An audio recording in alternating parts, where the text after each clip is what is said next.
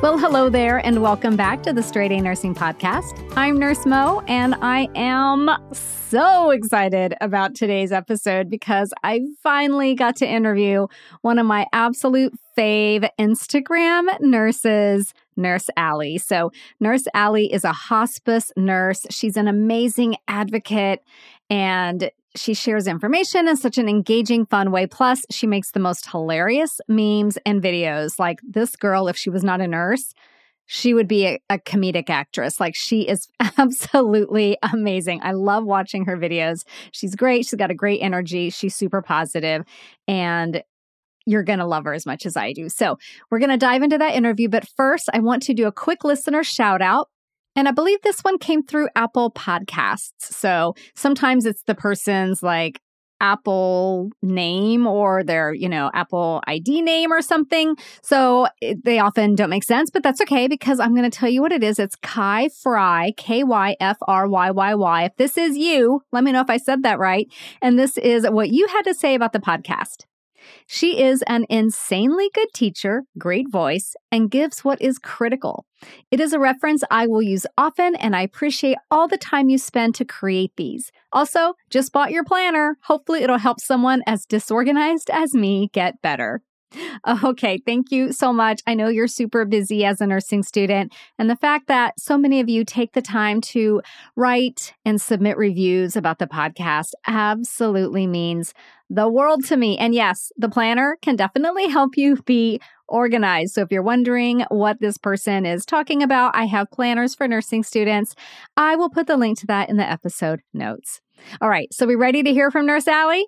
Let's do this. Okay, so thanks so much, Allie, for joining me on the podcast. We've been going back and forth about this, I think, for a year. And we finally made it happen. So yay, good for us. Yay, we did it. I think I just have to pull out my calendar, and once it's on there, shizzle happens. But, that's just busy. So same. Allie is a hospice nurse. If you guys don't know her yet, her Instagram, I have to say, can I just talk about your Instagram for a hot minute? Sure. It's the best.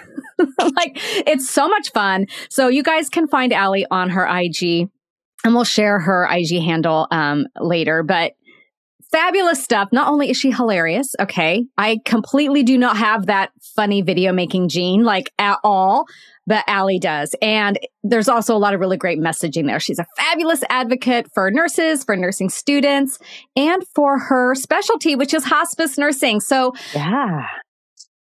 Let's talk a little bit about, in general, what is hospice nursing? Because I think there might be a little bit of confusion or maybe some uncertainty, especially among students about what's hospice nursing, what's palliative care nursing, what's the difference and what is it?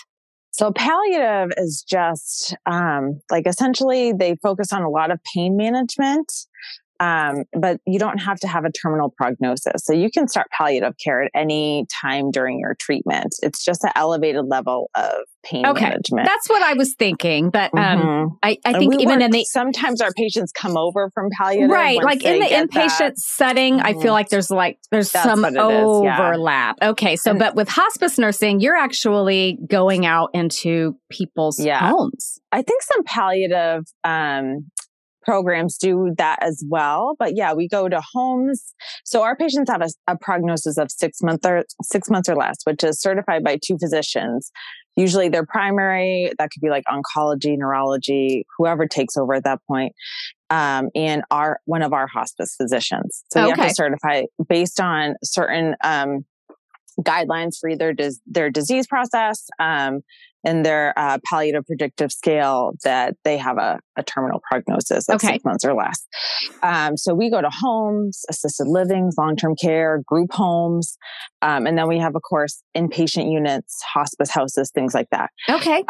So we're all over the place. So that's why I know a lot of people are I don't think I could go into people's homes, but you don't necessarily have to be in hospice. There's also a lot of other roles besides case managing or even going into homes that you can do in hospice. Mm-hmm. So nurses are all over the place in hospice. People just don't realize it. Right. Yeah. I think a lot of times, and especially students, we were talking a little bit before I hit the record button, and nursing school really just I don't know. And this came up in my Facebook group the other day. It like steers pipelines students them to the hospital to med surg. Like, to be honest, and like that's one of the things that bothers me the most is that like everybody thinks, and I think a lot of professors and clinical instructors teach, like you should start out in med surg to develop your skills. Like med surg is a specialty in its own. Let's not think that it's the place where people start out and that we throw our new grads in. Exactly. Like if you feel like your heart is in hospice or the ER or ICU, absolutely just go for it. I started in the ICU. And where did you start? Prison. Wow, cool. So you started out just kind of outside the box too. So I was thinking about this the other day. Like, I think like, okay, this makes me sound old, but what I love about the young people, that makes me sound so old, is that like bucks. My generation and people I went to class with, we kind of were like, okay, we start out in med surg and we do that. And then we go do what we want. And I think now we've got students who are like, no, YOLO. And I'm going to do what I want right from the beginning. So yeah, you guys, you can go into hospice nursing. But let's learn a little bit more about it because I have a ton of questions. But I can't let you say you started working in forensic nursing without talking briefly about that. Can you give us just a brief overview of that real quick? So I started out in a correctional facility, medium security facility for men. Wow. And I was actually dating a correctional officer at the time. So I didn't even realize, like in my mind going through, like they don't talk about that at nursing school either. In my mind, I was like, I totally forgot there's like healthcare in prison. Right. And it is a fascinating world. You get a lot of emergent, urgent, you get chronic issues, huge, valuable med knowledge because there's a lot of different things going on all at once. There's a lot of also initiative, like, we had a couple inmates who were on the trials for a Hep C drug. Mm-hmm. So they would have to take it three times a day. It was like 5 or 6 pills. And actually a couple of them tested, there was no levels. Cool. In their blood. Oh my God, is so cool. Yeah. What bothered me is when they missed their dose and we had to call them down because if they miss the dose, everything is thrown off. Yeah. But like the thing that bothered me the most as well is we had, at the time when I was working in my state, I'm from Massachusetts. This has changed since, I believe, or so I've been told.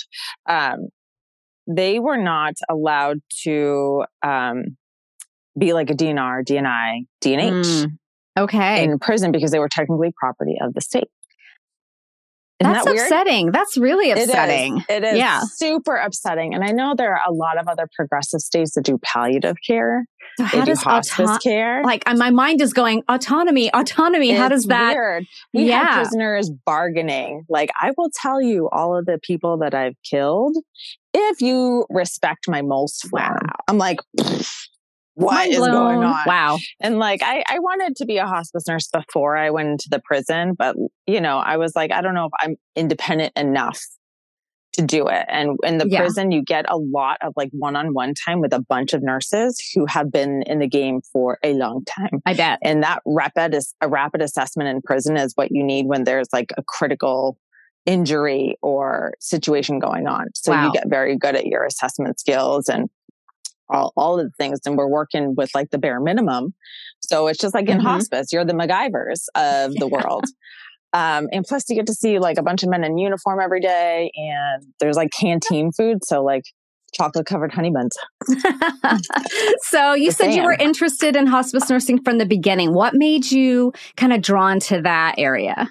Yeah. So what kind of started it was when my grandmother passed away, my last one, and she didn't have any advance directives. So the last time I saw her was in the ICU on a vent, watching her, you know, and I don't know, some people might not have ever seen a patient on a vent before. Right. Yeah. But that forced breath, like, watching her child, it's ingrained in my mind. I don't know how you guys do it. Like, I would never be able to associate or disassociate, I should say, from what I would see on the floors. The ICU. I mean, I've talked about this a bit on the podcast. I mean, I loved it when I loved it. And then it got to a place. I remember sitting, our unit was laid out so that like the the rooms were all like in this long row. And I was sitting at the nurse's station. I was charting and I was just kind of looking down the hallway, like the row of rooms. And I was like, tragedy, tragedy, tragedy, horrible, really sad. And it hit me like, I don't know that I need to be in this environment because it's affecting me so much. So it's a really tough place to be. And a lot of people, go on to, they die on event. And to us, that was the worst possible outcome that a patient could have. Like, let's have those conversations before. And have a peaceful death and not die in this. And that's the thing about hospice is we're better if started early. Right. Too. And people don't realize that. Like, our patients aren't on their deathbeds. They're not like in their last week of life. Usually. Sometimes we do get that case where people come on and then they die 2 days later because it's too late. Right. But, studies have shown that hospice patients actually live approximately 21 to 26 days past their prognosis. Wow. Because of the elevated level of care they get from hospice. Oh, that's coming awesome. to their home, providing an individualized plan of care with an interdisciplinary team of social workers, chaplains, massage therapy, music therapy, nurses, hospice aides, all of these things. And it's in their home. So they don't have to worry about going to doctor's appointments anymore. Yeah. So it's totally accessible. Like, if they have an issue, they call us. So like what I tell people is like, I say we're basically like home health, just with a different goal of care, different end goal, I would say. Yeah. So we're going to do everything. We're going to treat acute things. We're going to do wound care. We're going to manage PICC lines. We're going to manage CAD pumps. We're going to manage pleuric strains.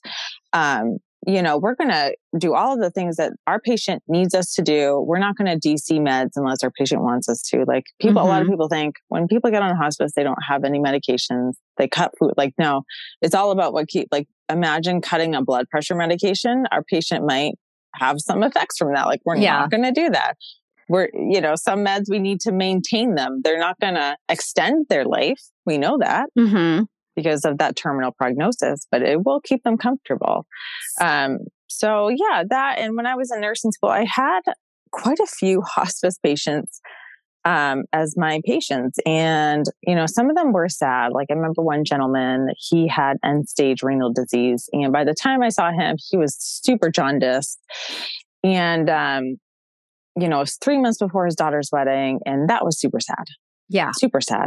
And that's when I think, like, intervention probably would have been better earlier. But then I saw one patient, I remember her name was Doris, if I remember correctly, probably because she was in her late 90s.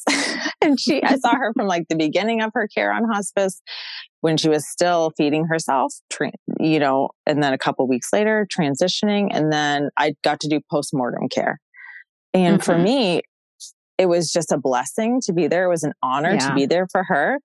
And like, I volunteered for it. And then that's when I realized like, I'm different from everybody because most people wouldn't volunteer, but it's an honor to do that. And these people just made the right choice. And, we have patients on sometimes who are on for like years because they keep requalifying. Oh, wow. So okay. Like, they get like a UTI or they fall or they lose like X amount percentage of weight or something like that, or X amount of pounds. And so that requalifies them. But like, then they stay on and stay, oh, well, we're happy to see them. Yeah, I bet. It doesn't matter either way. I mean, I had one lady who was on for like over a year and she's like, when am I going to die? I'm like, I truly don't know. I'm like, it's not up to me. Apparently it's not up to you either. Right. Okay. So what I'm hearing is hospice nurses kind of have to have a pretty broad range of like skills. Yeah. So what kind of experience would you say, like your experience working in the prison, getting those fast assessments, being able to work with very little resources, that was really beneficial for you? What would be some other types of background experience? Like, let's say I'm a nursing student and my goal is to go into hospice nursing.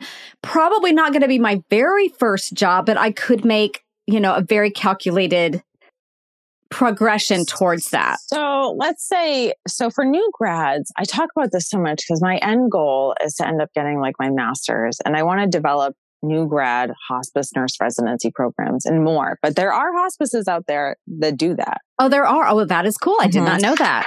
So like the one I work for now does. I've researched some for nursing students who want to do it. So I found a bunch. Oh, that's great. I'm thinking of creating a website just so people can find them. 100%. Create a website. Just do it. It is like an amazing thing. And not a lot of people know about it because they think I have to get X amount of experience. And some hospices will hire new grads without it. I personally don't think that's a great thing to fling a new grad into because of that independent. You're in a home by yourself. You're by yourself. I don't even like being by myself in the unit when I know there's people around me. Like I still like when something happens, I get like nervous. We can't just like wave a buddy down from down the hall. Yeah. Like you can't call out, hey, I need extra hands in here. We have to do like an awkward step out. Be like, I just need to call somebody really quick. Like, that's a phone a friend type thing. Phone a friend, yeah. But like the new grad nurse residency programs for hospice are a year long, which is amazing. That is awesome. And they're going to teach you the skills because our documentation is different. Like I said, our goals of care compared to normal, what we learn in nursing school is different. Usually we're on that, keep people alive, do as much as we can. Yeah. That's not us. Yeah. I mean, we want to keep them happy and comfortable, but we're not doing life-saving measures necessarily. Exactly. We do have our patients who are full code, some of them. But yeah, so I always recommend look for one in your area because yes, you can start out as a new grad in some hospices, but I feel like if this is your true goal for your career, get that good footing in. Some people are just made for it and, they can probably teach themselves if they've had like, let's say hospice experience as an aide or, with a family member or even, they kind of, I don't know what I was going to say. I lost my train of thought. Yeah. But sometimes like I have a person who is in nursing school right now and they're like, I've been an aide for so long. I'm like, that's great experience because a lot of our hospice aides they kind of have a step in to what we're doing. They kind of understand. But if nothing like that is around, I mean, I don't want to send people into places where I think they're going to be burned out, like long-term care, but we do have quite a few patients. Home health, if they can get into home health, because home health is a little bit different than hospice, sometimes it's not, it's not as, critical, I guess you would say, because sometimes we have patients who need like really good symptom management. Like we do continuous care where we're in the house for like 3 hours trying to get a patient's pain or symptoms under control. Home health is a little bit like general. It's like your primary care versus like a specialty. Right. You know what I mean? Okay. But a lot of our nurses, they come from like oncology. Oh, wow. Okay. And then we've had a few nurses come from the emergency department, which we love them. They're always super energetic. I'm not sure what they put in their coffee. I had one nurse I was training. She used to come off of night shift. I'm like, oh, wow. And then she's like, yeah, I'm going to go to the gym after this. I'm like, do you sleep? Are you okay? That's so not me. That's so not me. No, not me either. Like I used to get mandated in the prison to stay overnight and I felt hungover the next day. Oh, like the entire next day. It was not my thing. Do you work night shifts as a hospice nurse? Are there like on call? So we primarily do, it depends on the size of the agency. I started at a small agency. That's kind of how I wiggled my way in. And that's what I tell people to do. Like if you have experience that might not be super related to hospice, try and find a smaller one. Because it's more intimate. People are more willing to you can get more one-on-one. You know what I mean? It's not as overwhelming either because you're not going to be like all over the place and have a larger caseload maybe. And they're more likely to like want to train people. I love it. Yeah. So try to find like the smaller ones. As long as they have good reviews, always look up the reviews of the hospice. Okay. I mean, just like you would a hospital. Not a hospital, you know right? I mean? Yes. Okay. I mean, I know they're all generally kind of the same, but sometimes hospices, you want to see their employee reviews, like how many are on the caseload and things like that. Okay. But yeah, definitely look for the smaller hospices, and that way you can get a little bit more maybe a little more wiggle room. That's kind of how I did it. I was very pushy. Like, I think I called like every 2 weeks. I love it. If I was like, do you need something? Like, well, we're hiring. I think I started out part-time and wiggled my way in that way. Love it. Mm-hmm. So like, also like look out for per diem positions too, because it's always a good way to kind of get your foot in the door of a specialty as well and not get completely overwhelmed by case managing right off the bat. Right. Like I don't case manage right now because I like doing weekends and evenings. Okay. Yes. So usually our on-call is like night shift. Mm-hmm. But we do, my particular hospice, we run like a hospital. So we have a group of nurses on evenings. We have our weekend Baylor nurses, which that's like my jam. I love working weekends. And so, because we're a larger hospice, so we have to kind of run that way. Like our census is about 1,000 usually. Oh my goodness. Which is large. Yes. So we have case managers in the same area, but we have one for home patients, one for ALFs, and one for long-term care facilities. So we have one for like kind of each little division in the same area versus my first hospice. Like one nurse would just have towns and literally have every patient in whatever facility home that was in that town or area. That could be a lot. So how many patients when you say your caseload, is that how many patients you see overall in a week, in a day? Like what does that refer to? So like when a case manager has a caseload, they're in charge of X amount of patients. So they're going to be managing them. Okay. They're the main nurse. There might be per diems that assist. Hopefully their agency hires LPNs, because they're a great resource to kind of help supplement visits. Yeah. And, you want to get an agency that has a separate admissions nurse because you also don't want to be hurting and doing admissions. Okay. Sometimes you might have to help with them. Mm-hmm. They just take a long time. Is that? They can take hours. Okay. Sometimes 4 or 5 hours, depending on, and, depending on the agency, the admissions nurse might also do like pre-admission stuff. So we have to kind of dig in and see if they will qualify for hospice. So we have to look through charts. And sometimes these things are like Old Testament size, like yes, 2 out of 3. Right. And I'm like, oh God. Right. And then somewhere you find UTI within the last 6 months. Boom, we got it. And that's it. That's all you really need. But sometimes like my agency has a pre-admissions nurse that does that stuff. We have hospice liaisons. That's another nurse. That's who I call in the ICU when my patient was transitioning to hospice. Like that, I remember talking to hospice liaisons, and then some magical person would get everything arranged for the patient, like the transport and make all the equipment and everything. Yeah. So yeah, it was a well coordinated multi-person social work, triage, things like we have triage nurses who I love them. They're so hilarious. And not every hospice, some hospices have like remote triage, so they're not really as knowledgeable, but like our triage is like case managers or like former case managers who switched over, or like they're out in the field, but then they do triage some nights. Mm-hmm. So they're all in I don't know if they do this now they do this now because of COVID. I call them like my gaggle of gals because they're all in the room and they bounce ideas off each other. They ask each other questions. So that's like my, you ask a friend down the hall. I call triage. Okay. And I'm like, you guys? And then they'll send in orders for us. They'll order the equipment for us because we're driving. So they'll also call families. Oh, that's nice. If we need to rearrange a visit because we had an urgent issue with somebody else pop up. Mm-hmm. So they're like, we're sending you here now. We're going to call the family and let them know. Versus my first hospice, which was smaller. That's going to be my job. You did everything.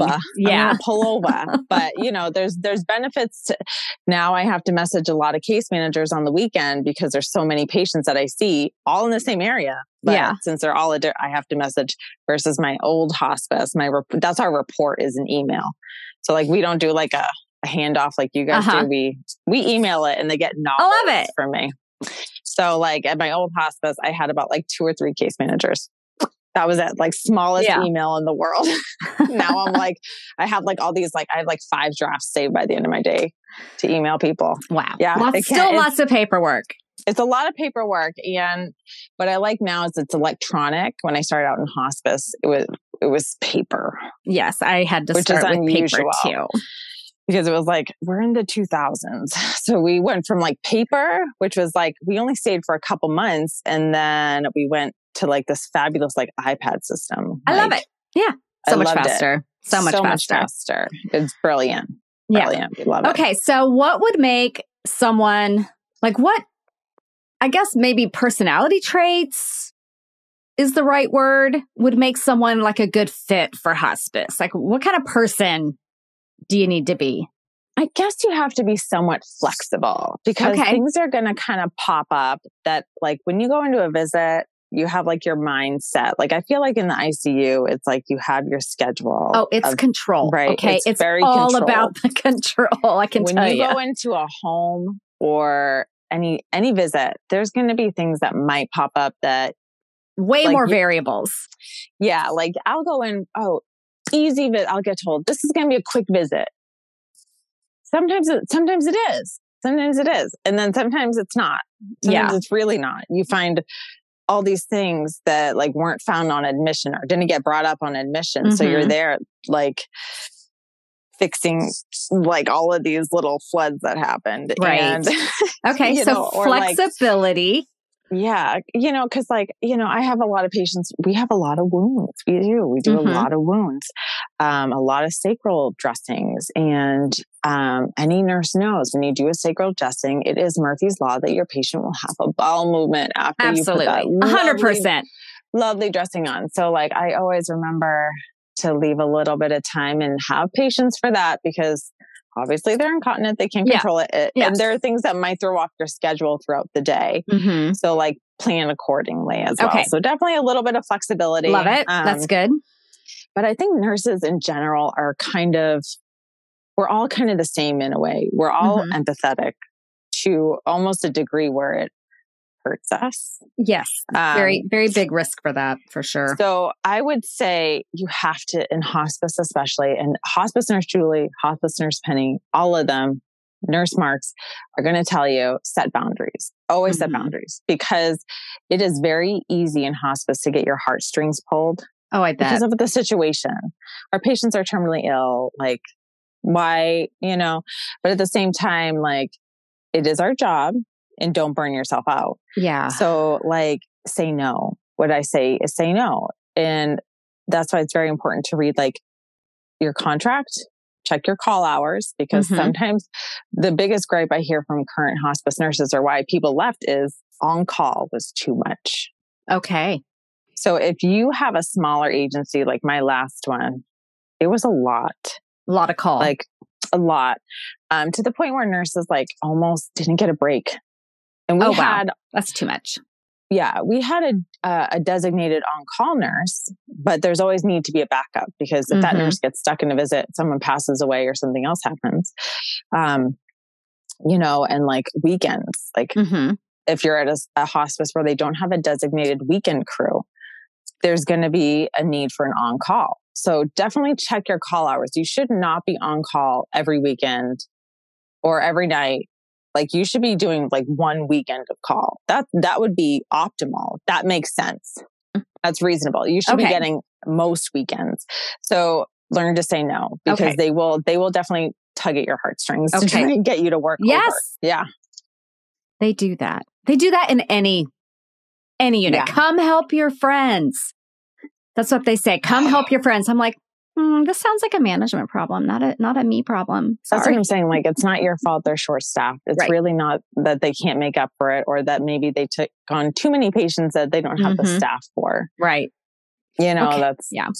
Yeah. Okay. Being flexible.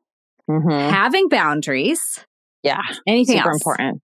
I don't think so. I think most nurses, like I said, they're the empathy is there. The empathy is there. You just have to be comfortable around the fact that your patients are going to die.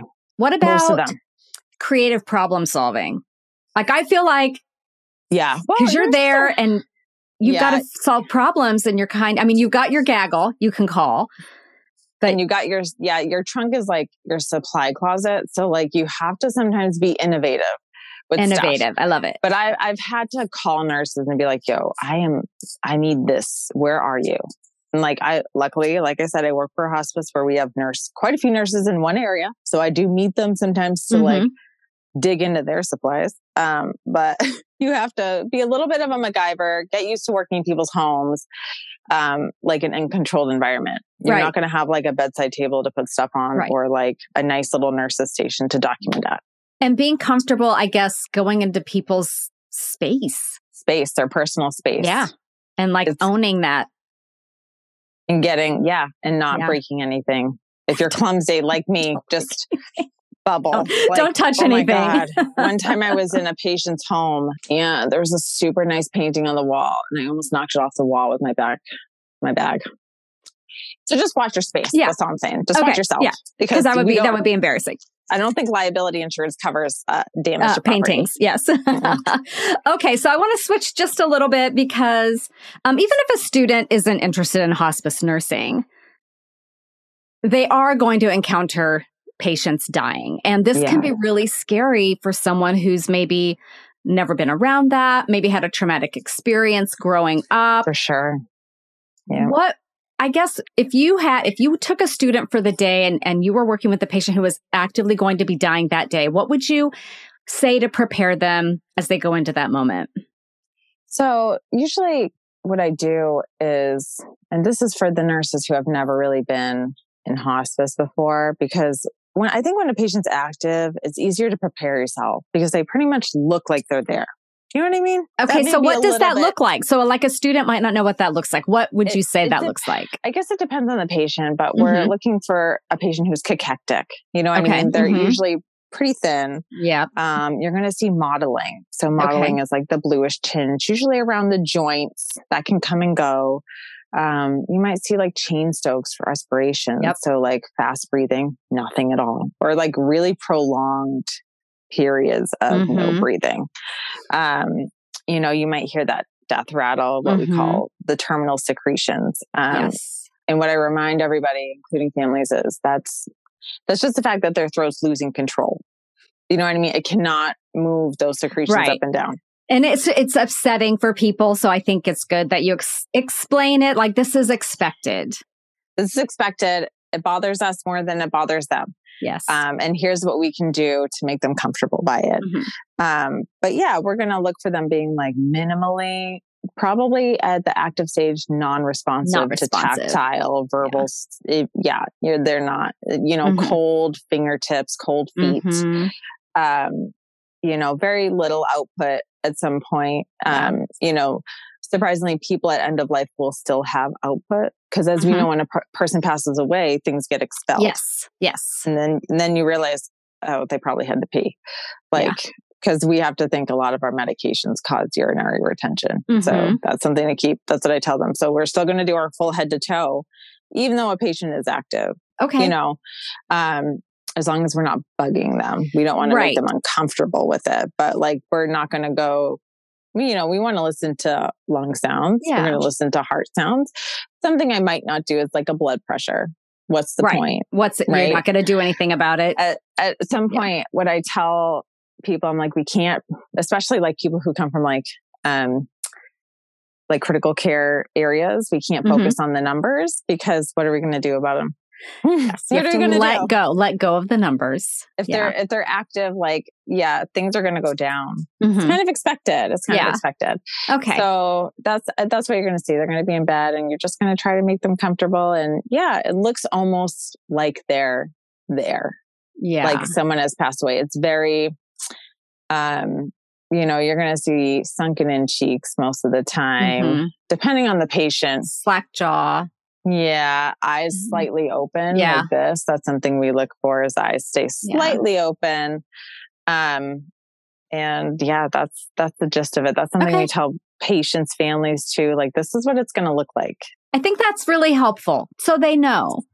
And I think that's helpful for a student too, to be like, okay, everything Allie said, I think I could deal with. So now they can go into that situation and feel not so scared. So thank you for sharing. Because we're preparing for it. We know it's going to come. And I think I've been doing hospice for 6 years. So I'm well aware of what it looks like when someone's about to pass away. Yeah. But we do have patients every once in a while who just come out of the blue and like they pass away without any of those signs. I'm like, okay, no warning. Thanks. Okay. Yeah. One of the things that surprised me when I was a new nurse, working in the ICU, obviously a lot of patients die in that environment was that like some patients go really fast and then some patients take a while, days. And it's just like, oh my goodness. I've had weeks. Oh my goodness. Because they're waiting for people. Isn't that funny? I've seen that too. The son was completely removed from the situation. He was not going to come. No way in hell was this kid going to come and say goodbye because of a family situation. And it broke my heart for her because I knew that's what she was waiting for. And that sucked. Completely sucked. I've seen a lot of the opposite where the family's there. And then we finally convince the family to take a break. And then as soon as the family's gone, the patient's like, okay. Those are the ones who like, in their life probably never told anybody what they were like going through, like pain wise, emotionally, like they kept it all in. Yeah. They were there. They don't want to leave the guilt on their family's shoulders. Like they are like, I don't want them to feel bad that they stay there for them. And then as soon as they're gone. Yeah. So I saw that so much. And sometimes, we would even tell the person, it's okay. You can let go. You got to give them their reassurance. And that's why I'm like, always remember at end of life, they can hear you. Like hearing is the last sense to go. Yes. So people will be talking about things. I'm like, let's step out and talk to that. They're like, but I'm like, I know we're going to talk about it outside the room, not in here. Yes. And then always talk about it like they can hear you. Like when I do care, I'm always still going to tell them what I'm doing. Oh, I still talk to during postmortem care. With postmortem care. Yeah. I still talk to the people. Okay, so Allie, I want people to be able to find you because I'm loving all the info you're sharing on your Instagram. I absolutely love everything about it. So can you share your Instagram or any other place where students can find you? So Instagram, I'm nurse_ALLIE, Allie. Okay. And then TikTok is nurse.Allie because apparently somebody took the underscore. And then I also have a YouTube channel. So that's geared toward nursing students. Awesome. I mean, there's some random bits in there because I'm like, let's throw in like paper crafting one day. But like, hey, I love crafting. It's a lot of like talky stuff, but I go over charting, medications, like things like that. Like I'm all about educating the public on end of life. And I think that's wonderful. And I know a lot of my fellow hospice nurses on social media do that, but I really do love gearing towards the people who are going to hospice who might not have an idea that hospice is different. Like we chart towards the decline. We don't make stuff up that makes it seem worse, but we chart like we're going to say, like patient looks cachectic, loose fitting clothing, interphalangeal wasting, periorbital wasting, like we're going to point out those things that are showing. Yes, the very specific things. I'm like, we want them to stay on services with us. Yeah. So that's what we got to kind of do. Like, and what's your YouTube channel? What's it called? Nurse Allie. Okay. So I will put all of those in the episode notes for people so that they can find them. And I want to thank you for this. This was awesome. I think this was absolutely great. And I hope that you inspired, and I'm sure you did inspire some students to explore hospice nursing. So thanks. Anytime. I hope they come on over. If they feel like their heart is there, just find a way. Find a way. I love it. We want you guys. Okay. Thanks, Allie. Thank you. So what'd you think? She's so great, right? I hope that Nurse Allie inspired you and made you think about maybe some alternate pathways if you're not so much thinking that straight to bedside nursing is going to be your path and you want to explore other things. There are so many other pathways to explore. Hospice nursing is just one of them. It can be incredibly, incredibly fulfilling. As I'm sure you could hear, Allie is so passionate about her profession and her patients. So thanks for tuning in to this bonus episode, and I will see you again very soon on Thursday when we're back to our regular scheduled podcast. See you then. This podcast is brought to you by Straight A Nursing.